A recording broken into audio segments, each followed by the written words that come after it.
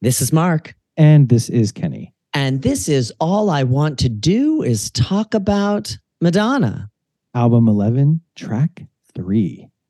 I'm so stupid. 'Cause I used to live in a fuzzy dream, and I wanted to be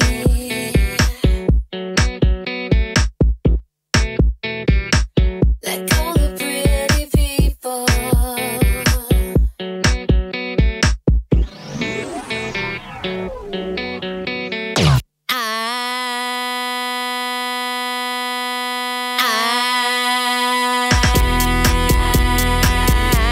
I'm so stupid 'cause I used to live. Oh my God. Oh, Lordy. Here Finally, we are. Now we're in the groove. Finally, a song worth writing home about. Listen, Mark, this song is in my top 5. Oh, my God. Really? Yeah. Of all time or just of this record? of all time.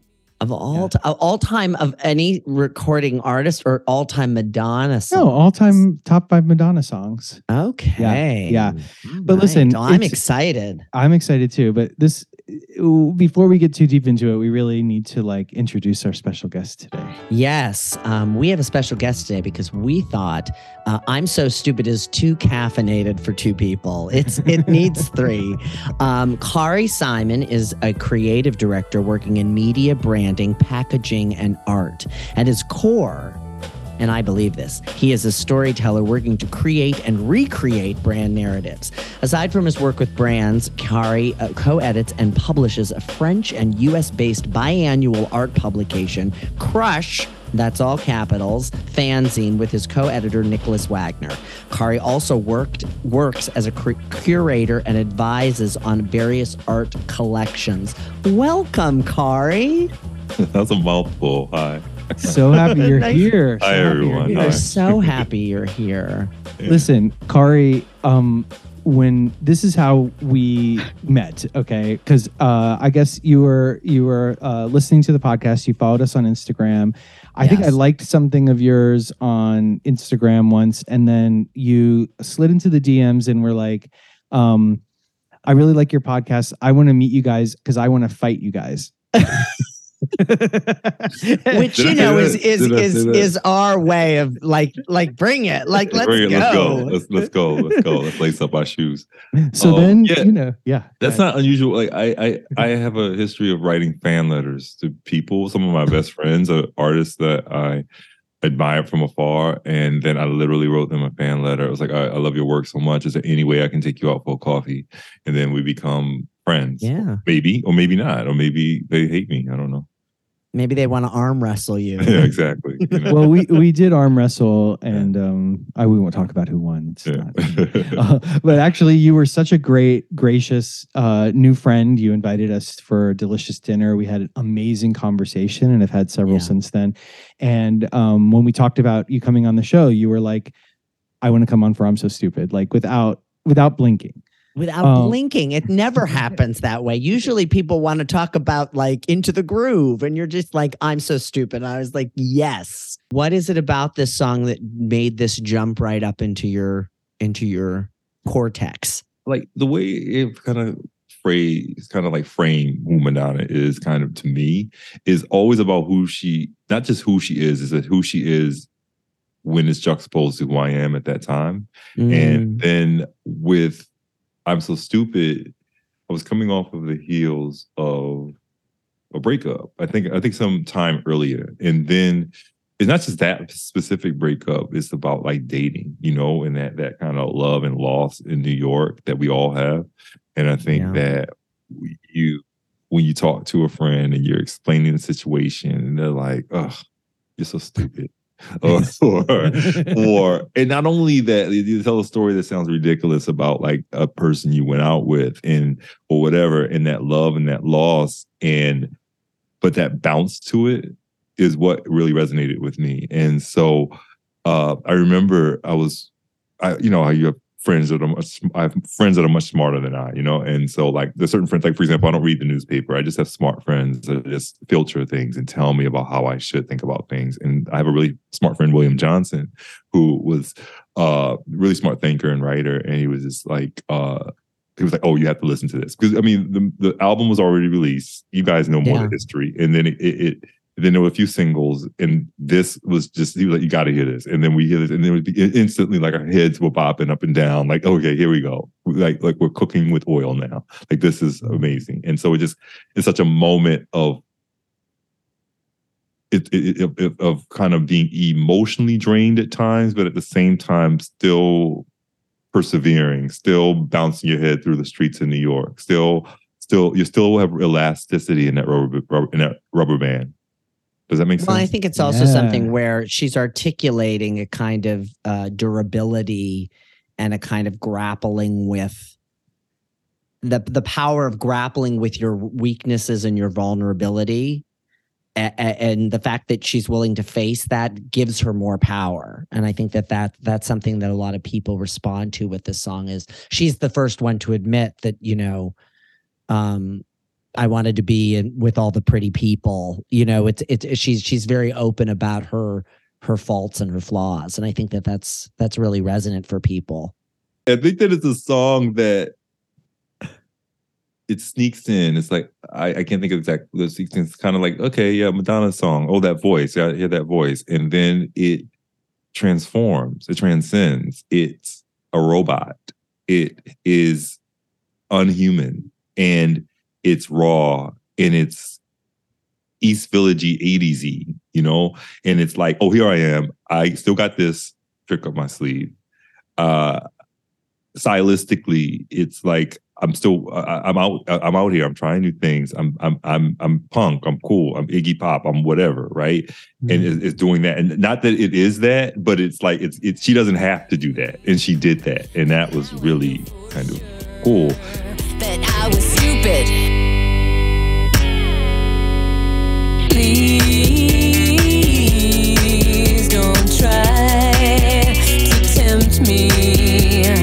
It was just greed, and it won't protect me. Don't want my dreams adding up to nothing. I was just looking for, everybody's looking for something. I'm so stupid.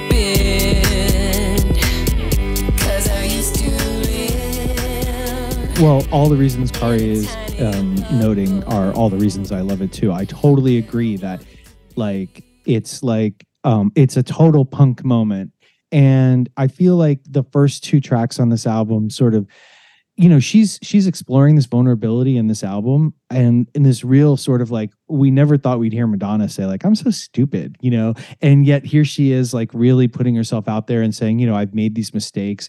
I was looking at the wrong things, and don't tempt me with, you know, money and fame and fortune, because those are my sort of weaknesses. I'm trying to stay on track and do this thing. But at the same time, I think like I hear the song and it makes me feel like I'm in like a club in the Lower East Side in the late 80s, early 90s. And it's hard. And it's also really like, it's a stupid song. Like it's so simple, you know, it's like two chords and like just this guitar, there's stuff over it, but it's really raw in that way. And the energy of the song like keeps building and building. So, and I find the melody to be like one of her most beautiful. Oh yeah. Like, you know, God, yeah. Especially when we get into the please don't try to tempt me, you know, like, but all of it is so like, I always sing it every time it comes on. And I think Go ahead. Go ahead. No, just that beginning, you know, we have this sort of like just little guitar lick and her sort of, you know, repeating a part of it. But then when it gets into the and you're like, oh my God, where the fuck are we going now?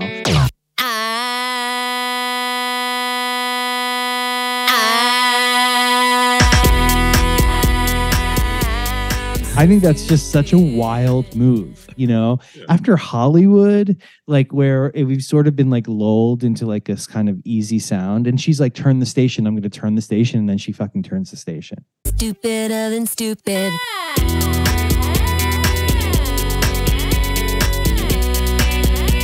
Stupider than stupid.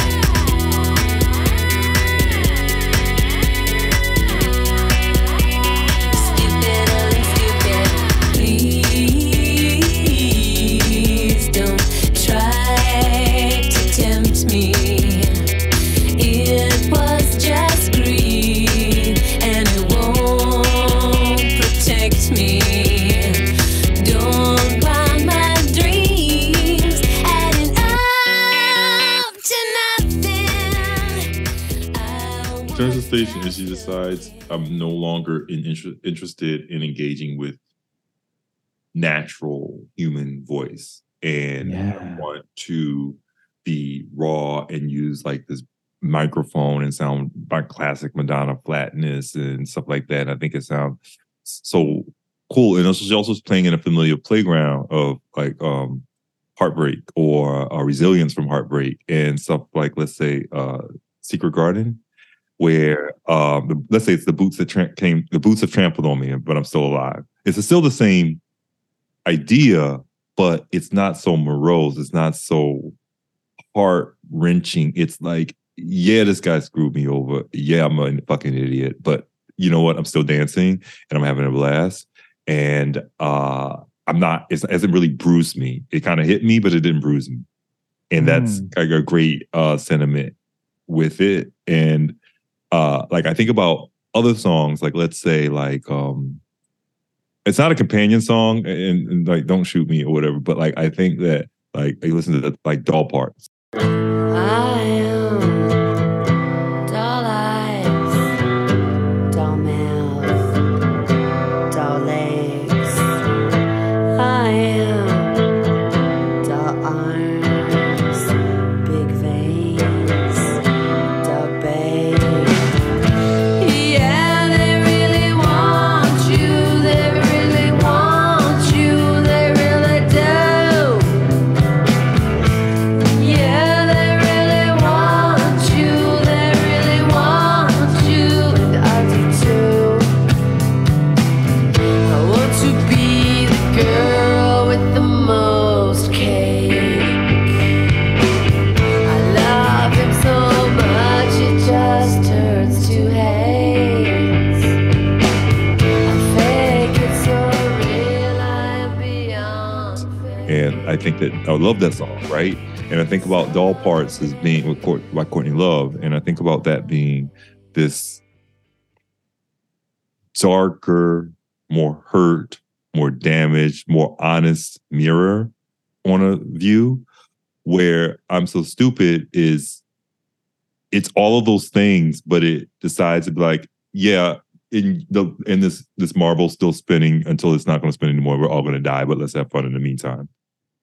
Mark and Kenny, so I will have a question for you guys. There's two parts that you think the song's over. You think you've bopped and it's like you had a good dance, and then everybody's stupid. Do you and it plucks you more? Everybody. And, it keeps plucking you. It keeps plucking you more. Like where are your thoughts on that? Everybody's looking for something. Everybody's looking for something. Everybody's stupid. Everybody's looking for something. Everybody's stupid. Everybody's looking for something. Everybody's stupid. Everybody's looking for something. Everybody. Please don't try to tempt me. You know, I love it. I mean, I think to me it is just like, I don't actually want this song to end.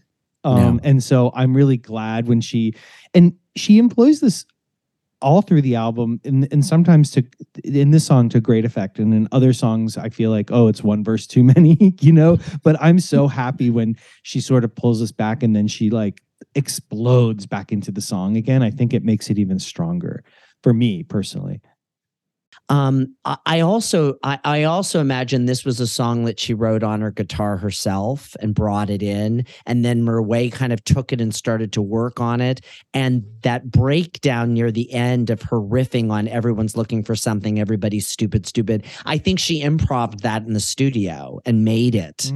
And kind of like as the song goes off the rails, she just is kind of like almost like a jazz musician does, where the song that she had written was kind of done, but they had kind of broken it down and it had become this other thing. And she starts just riffing off of it as it goes. Like I don't pretend to know her or anything, you know, but I think that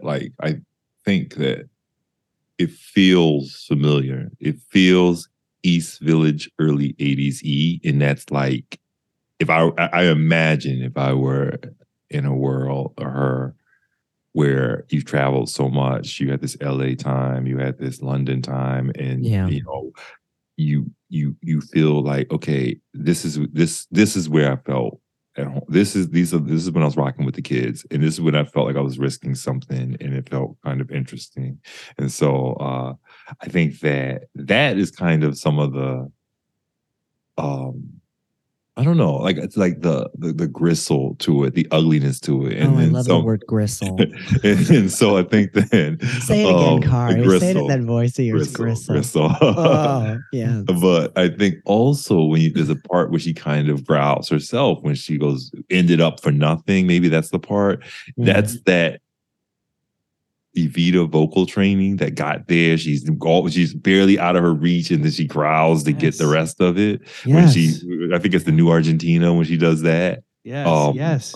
And it's just so, but it's also in this super pared down punk song, or punk, her punk, or whatever. Like, yeah, it's not Gigi Allen. It's just it's the, you know, it's a different song. Yeah. Well, I was going back and I found Kenny when we did Physical Attraction back in the day. We posted a video of her performing it. Like, remember that video? It's practically pitch dark, and she's singing the bridge. Maybe we were meant to be together, and it sounds a lot like I'm so stupid. Like her nasal like voice. That kind of harshness is there. And I was listening. I found it the other night again, and I was like, "Oh my God, it's the I'm so stupid" vote. Like she's using that part of her side, that side of herself again. Your touch is driving me, and you smile, you make me want you more and more. Yeah, it could be such a fantasy, physical attraction, chemical reaction, physical attraction, sweet satisfaction, yeah.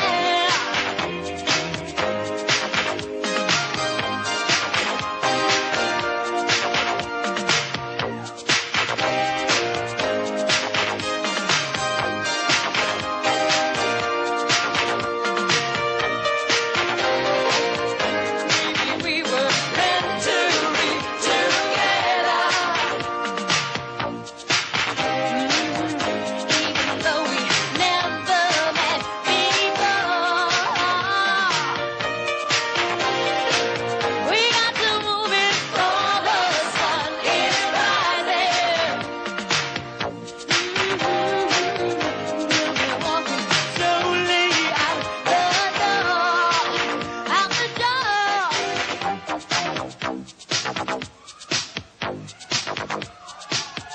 Yeah, she talks very consciously about, you know, holding that part of her voice and making sure that it's always present, like that part that reaches, that part that's like a younger woman, you know, like the girl who needs something. Because Kari, I totally agree, like that that build up and up and up, and then she gets to that note, and you're like, Madonna can't hit that note, and she just gets there with She gets everything she there. has twice.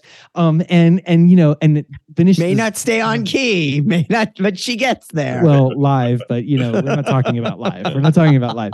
But I want to go back to one thing, because I tend to disagree with you, Mark, that she wrote this on guitar. My instinct is that Mirwais had this lick and she was improvising on it, and then the song was built around it. I feel like songs like Love Profusion, Intervention, Ecstatic Process are definitely Madonna on the guitar, but like I think like this song came from somebody else, like to start, like in that she built melody on top of it. I don't know why I feel that way, except that it's much freer, and when I feel like she's writing a song, it has a lot less freedom. Maybe, but I also don't think it was a finished song. That's the thing. I think she had ideas No. and she kind of had like she had started to like write it, and she had like some kind of demo, because I do think that she had a base to it, and I think she had very specific things that she wanted to talk about and kind of warn people about. I mean, she's still in kind of the soothsayer era of this record, and being like, the world's fucked up, the culture's fucked up. I was valuing the wrong things. I was greedy. I was with the pretty people, the petty people, you know, and it's almost like it's kind of like she has to shed she has to articulate this, shed it in this song, shed her identity so she can move forward. Yeah, I totally agree with all of that. I just don't think she wrote it on the guitar. Like, I think somebody else wrote it. That's my opinion, but you know. Okay, well, that's fine. Ari, what do you think? I think, I don't know about her process. I think I can identify with the emotional intention of it. And I was going to ask you guys, haven't you felt stupid? Like, haven't you felt like, I bet on the wrong horse, and this horse not only lost, it kicked me in the face, or something like that. And I think that's what it's about in my mind. I feel like she or somebody she works with stays really connected to relatable heartache, and heartache that is it's not so, I don't know, like so dark, but it's like at a level that's relatable and understandable and stings but doesn't kill you. And I think that she does a good kind of balance of that.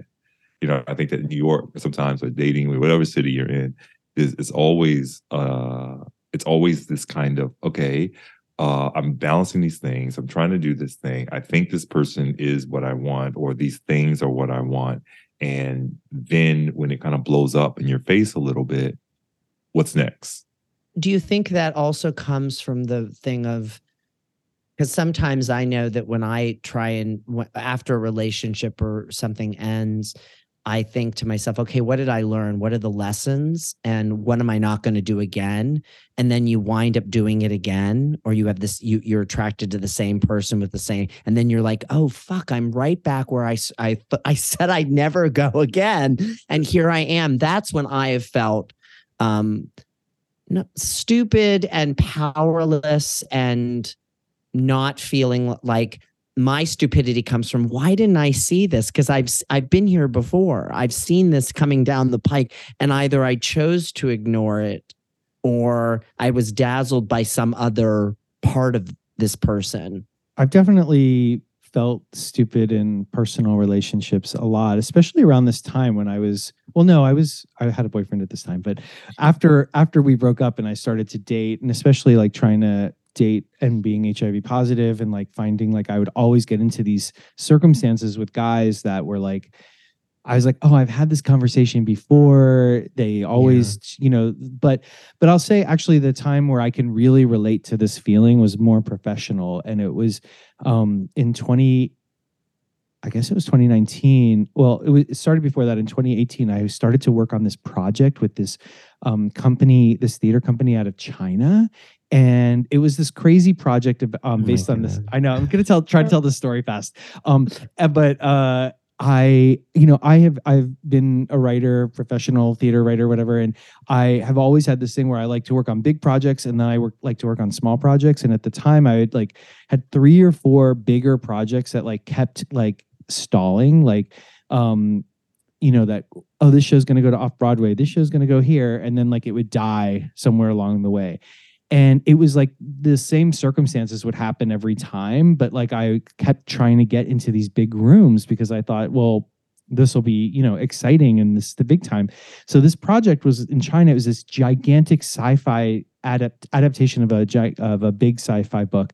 And all the warning signs of all the failures, all the problems that had happened on other projects were there. And yet I kept ignoring it because I was like, well, once the show runs, it's going to run for 2 years. It's going to make me a lot of money. And once I learn how to make a big show like this, I can then go into other rooms and make them and I'll have a cachet. And so I kept just ignoring all the signs.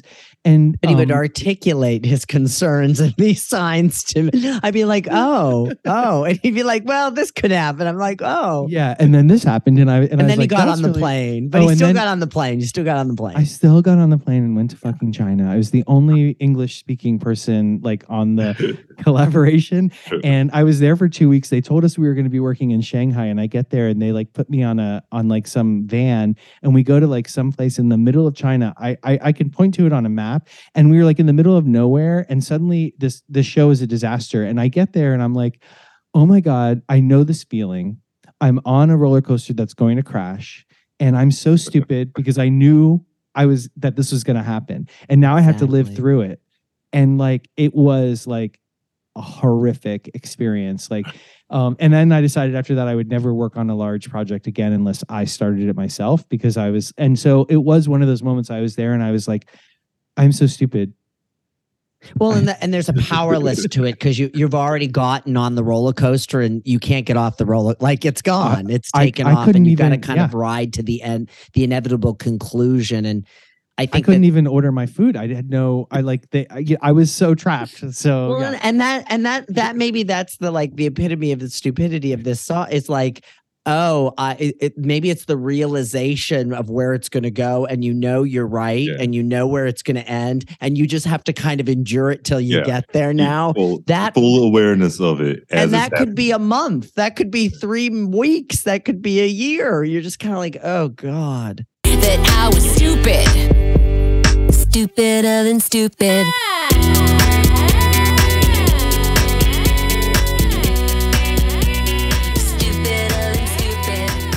What do you guys think about panning? Like when the music goes from left to right? Oh yeah, because it starts the first guitar starts in like your right. The electric guitar, the riff, and at first I was like, "What if my earphones is broken or something?" But I actually love it. I fucking love it. It's a treat. I don't know about if I know is another song doing that. Oh, it happened all the time in this era. Everyone this was era doing for other exactly, people. I'm talking about in the tableau. Oh, in Madonna world. Yeah.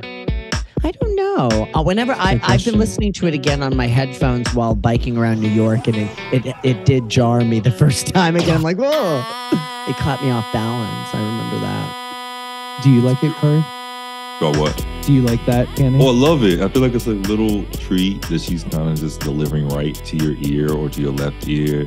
It's a little secret that you may not hear in a club or in a room if it's played out loud.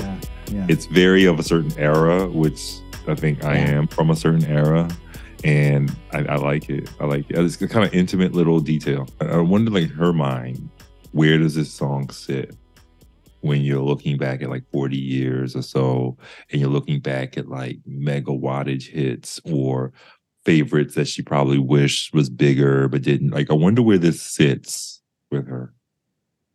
Yeah, it's a good question. I mean, she only did the songs live on the Tears of a Clown shows, those 2 shows she did. And they're good. They're okay live. Well, we should talk about that a little. So Madonna didn't tour Australia for 5 world tours. Her last world tour that she went to Australia was the Girly Show in 1993, and she kept saying maybe she was going to go. Sticky and Sweet, I know, was they had kind of said, oh, she's going to do New Zealand and Australia, and she didn't. And so she finally came back during the Rebel Heart tour, and she also added this special one-off show at Melbourne at the Forum, and it was called Tears of a Clown, and it was going to be an intimate gig of music, comedy, and art. And I think there's a lot of music. I think there's some art and a little bit of comedy, don't you think, Kenny? Yeah, I mean, she's riding around on a tricycle. I mean, of Yeah, course, dressed as a clown. and But she's very funny. it's a diehard fan's wet dream of a set list. I mean, the stuff that she does. But it's also kind of a careful what you wish for, but also careful what you get. I need something to drink. In a fuzzy dream, and I want it to be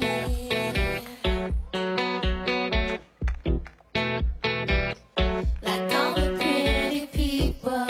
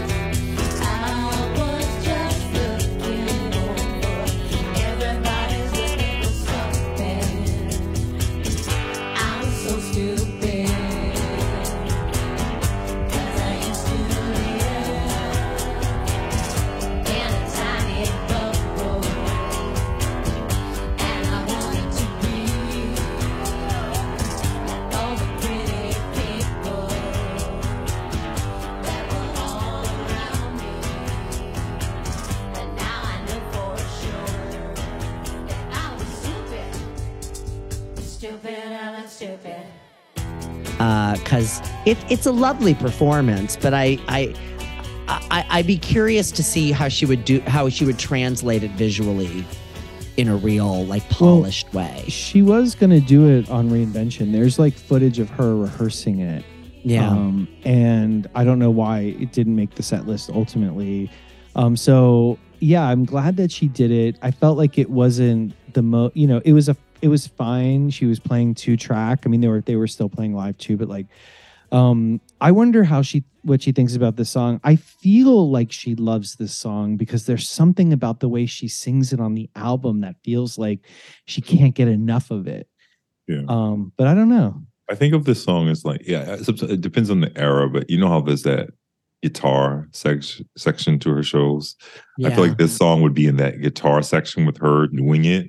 Yeah. Yeah. It's not, I don't always. I think that I would love it if it were. I mean, I always imagine this kind of either acoustic or a completely like acapella version of it. If you get it, you get it. If you don't, you don't moment.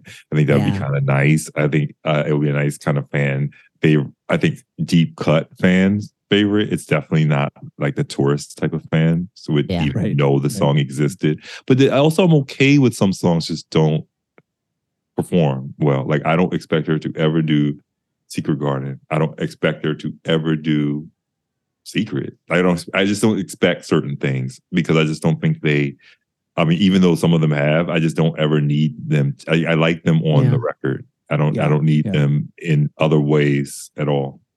Well, and I also think, to Kenny's point about that she loves the song, I agree with you. I also think I think that in this kind of era of domestic bliss that she's feeling, and a kind of not conservatism, but she's settled. I think she really was buoyed the fact she could still galvanize this part of herself and really own it still, and it's still there within her, even though she's like, making sure Lourdes gets off to school, and she's, making, I mean, there's a lot of domestic stuff happening in her life right now, and for really good reasons and really beneficial ways, but she could still like plug into the punk she was and is. And I think this song really, she can live inside of it. I mean, I think like when we talk about this album, we talk about that she wrote it in 2 parts. Like, she stepped away from this album for like 8 months, something in the middle. Yeah. She'd started to write stuff right when she got off tour. My instinct is that she wrote this in that first batch of songs right off the tour because she had that live energy. Yeah. And she was like, let's write songs That's really to play smart. live, Yeah. And then as she got into the year and the war happened and the sense of this world changed, she got much more introspective and quiet, which is what's reflected in the album. Though, of course, if you said those quiet to Madonna, she would yell at me. Do you feel like it's one of those? Did you, Sorry, I'm what? gonna ask you a question, Yeah, Car. sure, You've been asking us questions. Sorry. How did this make you want to listen to the rest of the record? Was this a song that made you lean into the rest of American Life, or was At this first- kind of a one-off thing that you?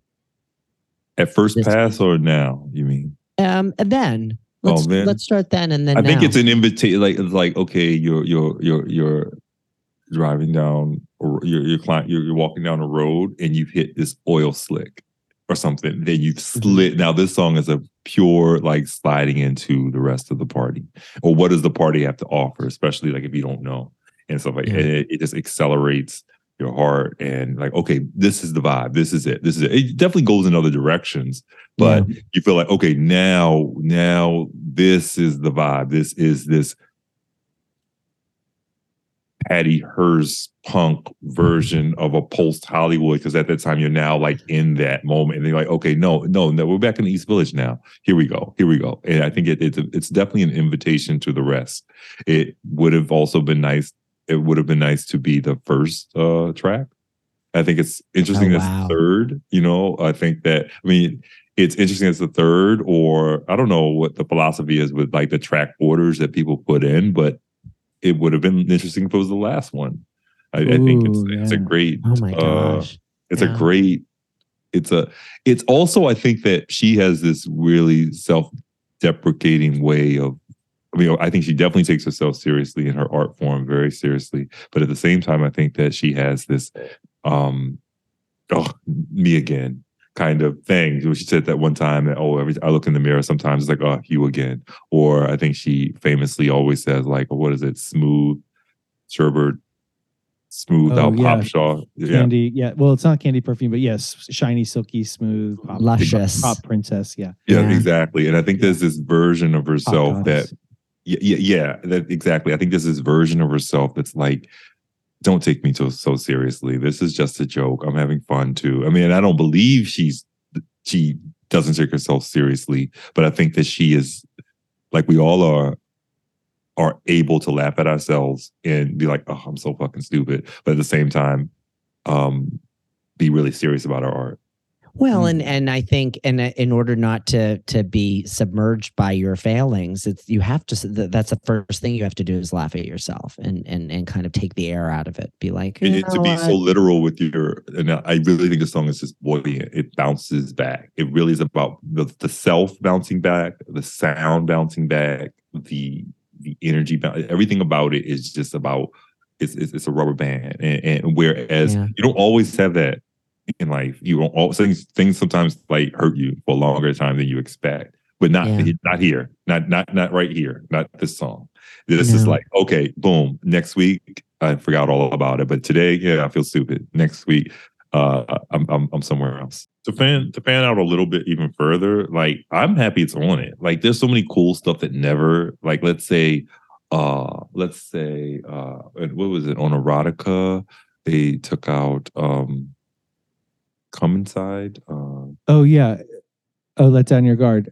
Bedtime Story. And this is like, okay, look at, I love Let Down Your Guard. It's fun. It reminds me, by the way, of like going to Tower Records in Philadelphia at like a 12 a.m. release for some import CD or something like that. Some 90s story, I can tell you. And then I purchased Let Down Your Guard, and Yeah. it wasn't on the album. And I felt like, okay, this is a secret treasure that true fans can like, if it's before the internet and stuff like that, can you just get to or something. Yeah. And this song it's not the same song. It's not the same intention, but it has a thing of like, okay, good. She doesn't have to do, she could have done like a money-making ballad or something. Let's say, imagine that. And instead, she decided to put this raw kind of song that could have been thought of as weak or laughable on it with intention. Oh. Totally. Well, to me, it's like she's putting her secrets now out of the shadow. She's pulling her secret stuff, her freaky self. Do you guys connect her personal life to songs a lot? Yeah, I was going to say that this is exactly what I was going to say, which is that this album is called American Life, and for all the press around it, that it was about her and the war and politics. I think that this is a really, really, really deep look in the mirror album about what's really happening in her life and the things that she's really profoundly grappling with. I think American Life is that question of, that song is that question of like, well, I have all these things. What did they give me? And was I pursuing the right thing? I think Hollywood is this disillusionment in a more specific way. We've watched Madonna for 20 years try to make movies and try to make this work, and how hard, and it's been kind of a horrible journey to watch, a painful a lot of the time, successful some of the time. And then we have this song where she's talking about the regrets of and the ways that she's been tempted by money and fame and love and sex and glamour and trying to get away from those things. And then we have Nobody Knows Me coming up, which is another like really deep reflective song. Easy Ride. I mean, I think that this album in a lot of ways is like a midlife crisis album. It's like, oh, that's smart. She's really like, how do I shed this stuff? How do I let it go? These things, that these trappings have trapped me. And I do connect it to her personal life, like all the ways that she's trying to break free of all this persona that she's, built up around her and has trapped her. Sometimes I wonder if she had just dropped this with no, kind of like Prince did, where he would just drop something without any context or any kind of promotion or any kind of commentary. She just dropped it. How we would feel about it now, because, this is the only album in her canon where I feel like she could leave it all behind at the end. She could leave it all behind. Because she's facing these truths, and it's in some ways setting her free, but not in a way of like, I'll show you motherfuckers. It's more of, I know my truth, and that's enough for me that I know it. And that's a very different energy than it ever is again, and it ever was before. And sometimes, and obviously because there's a lot of promo and there's videos and there's interviews and there's all this stuff going on and there's kissing on MTV and all this stuff, that we know she's not going to give it all up because the machine's continuing to go, but she could have. I never thought of her as, I think in the previous albums, or maybe some friends were like, oh yeah, this is her farewell song or something. I never think of that. I always think of it as, I think she has guided so much in me, and I think a lot of different people, in terms of like, okay, that's who I was then, and that died. I said it, I expressed it. It's out of my system, and so that person died, and so now I can be this fresh new thing, and this fresh other new thing is going to be I don't know, pick a year or something, and then that's kind of where it falls. Well, I talked about with American Life that there have been times where I ebb and flow sometimes in my appreciation and love and commitment to Madonna. Like, are there times where you like are less engaged and more engaged? Absolutely. I think that it's hard to be like full on. I mean, we have lives. I think that that's the brilliance about popular culture. If you survive in it as a leader in it, that people can kind of check in as they are evolving. We know when it's borderline time and you have nothing to do but look at MTV, that consumes you at a time. But then you fast forward to let's say, I don't know, where you are in life around the time of erotica or the time of I don't know, where she is Evita. right now, Evita, or Evita. where she is right now.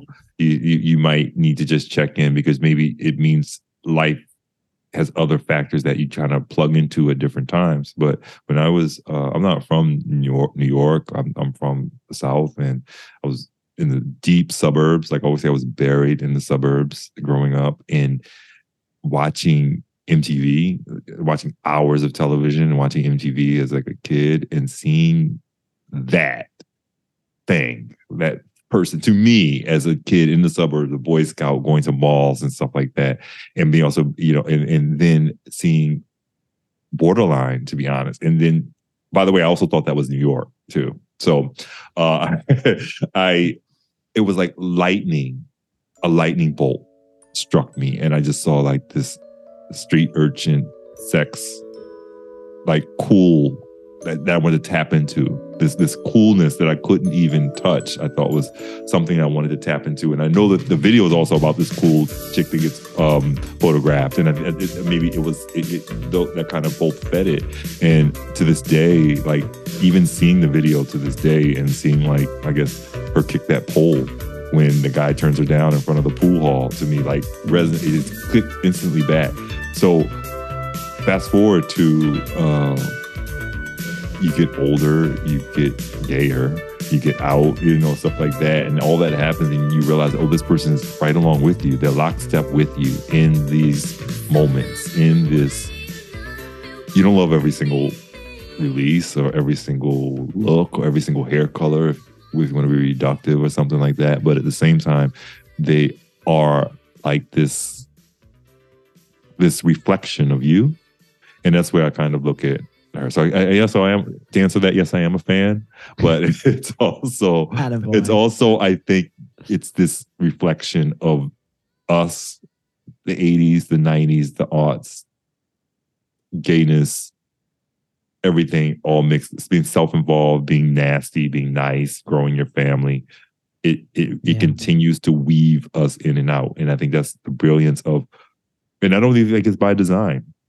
I think it's just we just happen to life. I think some people in life are more interesting than others, let's be honest. And I think this person happens to be an interesting person. It does feel, as it continues to go, it feels like a singular like nobody else could kind of encapsulate everything that we're all going through and the world's going through in the last 40 years like she has. Yeah, I think that it's like, for me, when I moved to the big city, so to speak, it was more like, I felt like there was a jetpack of fuel, and I saw Borderline. I saw also other media too, that by the time I'm smarty pants, I'm in art school and stuff like that. But weirdly enough, she was lockstep with me right then and there, being more creative then too, not just stuck in this, let's say, who's that girl era or whatever. Yeah. And I started looking at that as like, oh, that's performance art or whatever. And so everything, I started to just dig deeper and deeper into it. And and so in seeing where we are now, where she is now, it's like I give a lot of space in a sense. So I'm like, okay, you know what? I'll check back in, or I will be obsessed for like a week, or for 2 weeks, I'll only listen to, I don't know, a Junior Vasquez remix of Bedtime Story or something like that, and then I'll just leave it then and there. And then I'll go to where we are in 2023. So that's it. When did you move to New York? Oh man, I moved to New York. I think 96. 96. Yeah, I moved to New York at the tail end of my teen years. Nice. Yeah, and it was a good time to be in New York. It was a good time to be in New York. It's a good time to sneak to the tunnel and listen to Junior Vasquez on the rumor that she was there and stuff like that. And I don't know if she ever was and stuff like that. And so that at that time, it was a high late 90s version of New York that I lived in, where the meatpacking district still had sex clubs, and there wasn't as much posh areas and stuff like that. And the first friend of mine that ever paid more than $1,000 rent, we couldn't believe it. We thought he must have been a millionaire. Me and my friends thought this guy was a millionaire. His rent was over $1,000. I couldn't believe it. And now. And I think about that, and I remember, I know we're not talking about the song, but I remember like the first time I got cruised by a guy, I was listening to Skin. And to this day, I think about that guy staring at me on the bus and stuff in Brooklyn, and I couldn't believe. And you know, he just like, oh wow, this is. So it's kind of like these moments happen over and over again. Yeah.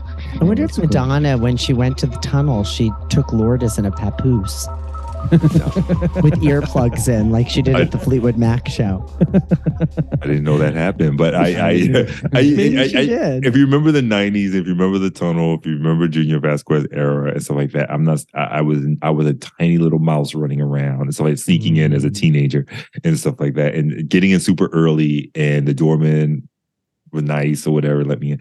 And the rumor, I don't know if it was real, but the rumor that she was, Madonna's doing that. Then, like, you know, I've never, but I don't have those New York stories of like running in, you know, I mean, of course, we're all New Yorkers, we're all creative. So we have those 6 degrees of separation of people who work with her. But I don't even pretend to, you know, we're different adults. I just have a quick question. I know we're wrapping up on this, but this album in general, besides the art direction and the fashion choices, excuse me if I'm wrong, but where is it actually about war? The video for American Life has a lot of war imagery, but you're right. My which mistake. is sort of where all. And then the also problems Perform It came. Live, it had it, right? Yeah, but I think it was kind of like a misdirect, and maybe I wouldn't say it was a mistake, because I feel like she was wearing the outfits of war, but she wasn't really talking about the war.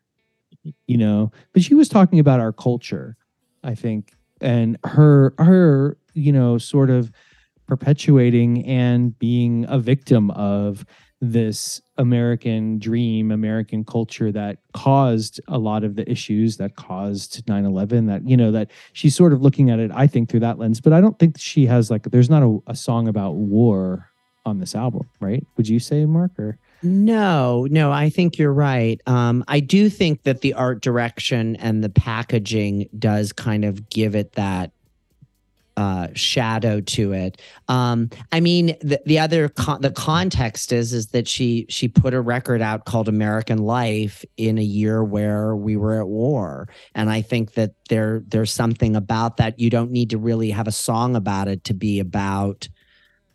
That's kind of where we were in 2003, and that's what everyone was talking about and everyone was focusing on. And I remember there was talk, would we have to reignite the draft? And you know, I was of an age where I would have been eligible, and those conversations were happening certainly in the Midwest. And so I think that, you know, had she called the record, you know, I'm So Stupid, I don't think necessarily would have had that same connotation that it wound up having. And I think possibly the record company wouldn't have spun the press about it the same way either. yeah. I mean, I don't think the record company wanted to do any press about this album that was about the war, you know? But I do like an idea that there could have been an album called I'm So Stupid. I mean, I actually agree with you, Kari. Like, I think this is an album. I've done this with other albums too, where like I reorder the album on my playlist, you know, in the order I like, and take out the songs I don't like. And I'm So Stupid I put I'm So Stupid at the top of that playlist sometimes, and then go into then go into American Life, or even sometimes I've cut American Life. I'm just going to be honest. I'd love to hear I'm So Stupid go right into American Life. Can you imagine like that? Everybody's looking for something, and then I have to change. Yeah, that would be amazing. Right. Yeah, that would be a 1-2 punch, Kenny Finkel. All right, well, we'll talk to Madonna and see if when they reissue, if she'll think about it. Oh my God. This is a song this is one of the few songs that I wish there were remixes of. I wish they had done I wish it had been a single or something with mixes. I think it would have been so cool. I like how it just lives in like a dirty cassette tape. Yeah. You know, it just lives in its own. It's like a cassette tape that it's a demo cassette tape, and it's not remixed and refined. And it's just like you just went to. I mean, you know, please forgive me. People actually went to the Mud Club and stuff like that, but like Yeah. I never went there. But I imagine, you know, that it's like that it just lives perpetually in this. Hey, listen to my demo, and this is Yeah. some weird punk chick called Madonna who put together Yeah. this kind of weird song. And it sits there and waits for someone else to discover it Play my track. when it Yeah. stumbles on. Thank you, Kari, so much. Absolutely, anytime. I appreciate it. Oh my gosh, we appreciate you. I'm so glad you made the time, and this was really, really fun. So maybe you'll come back again. Till next time. Bye.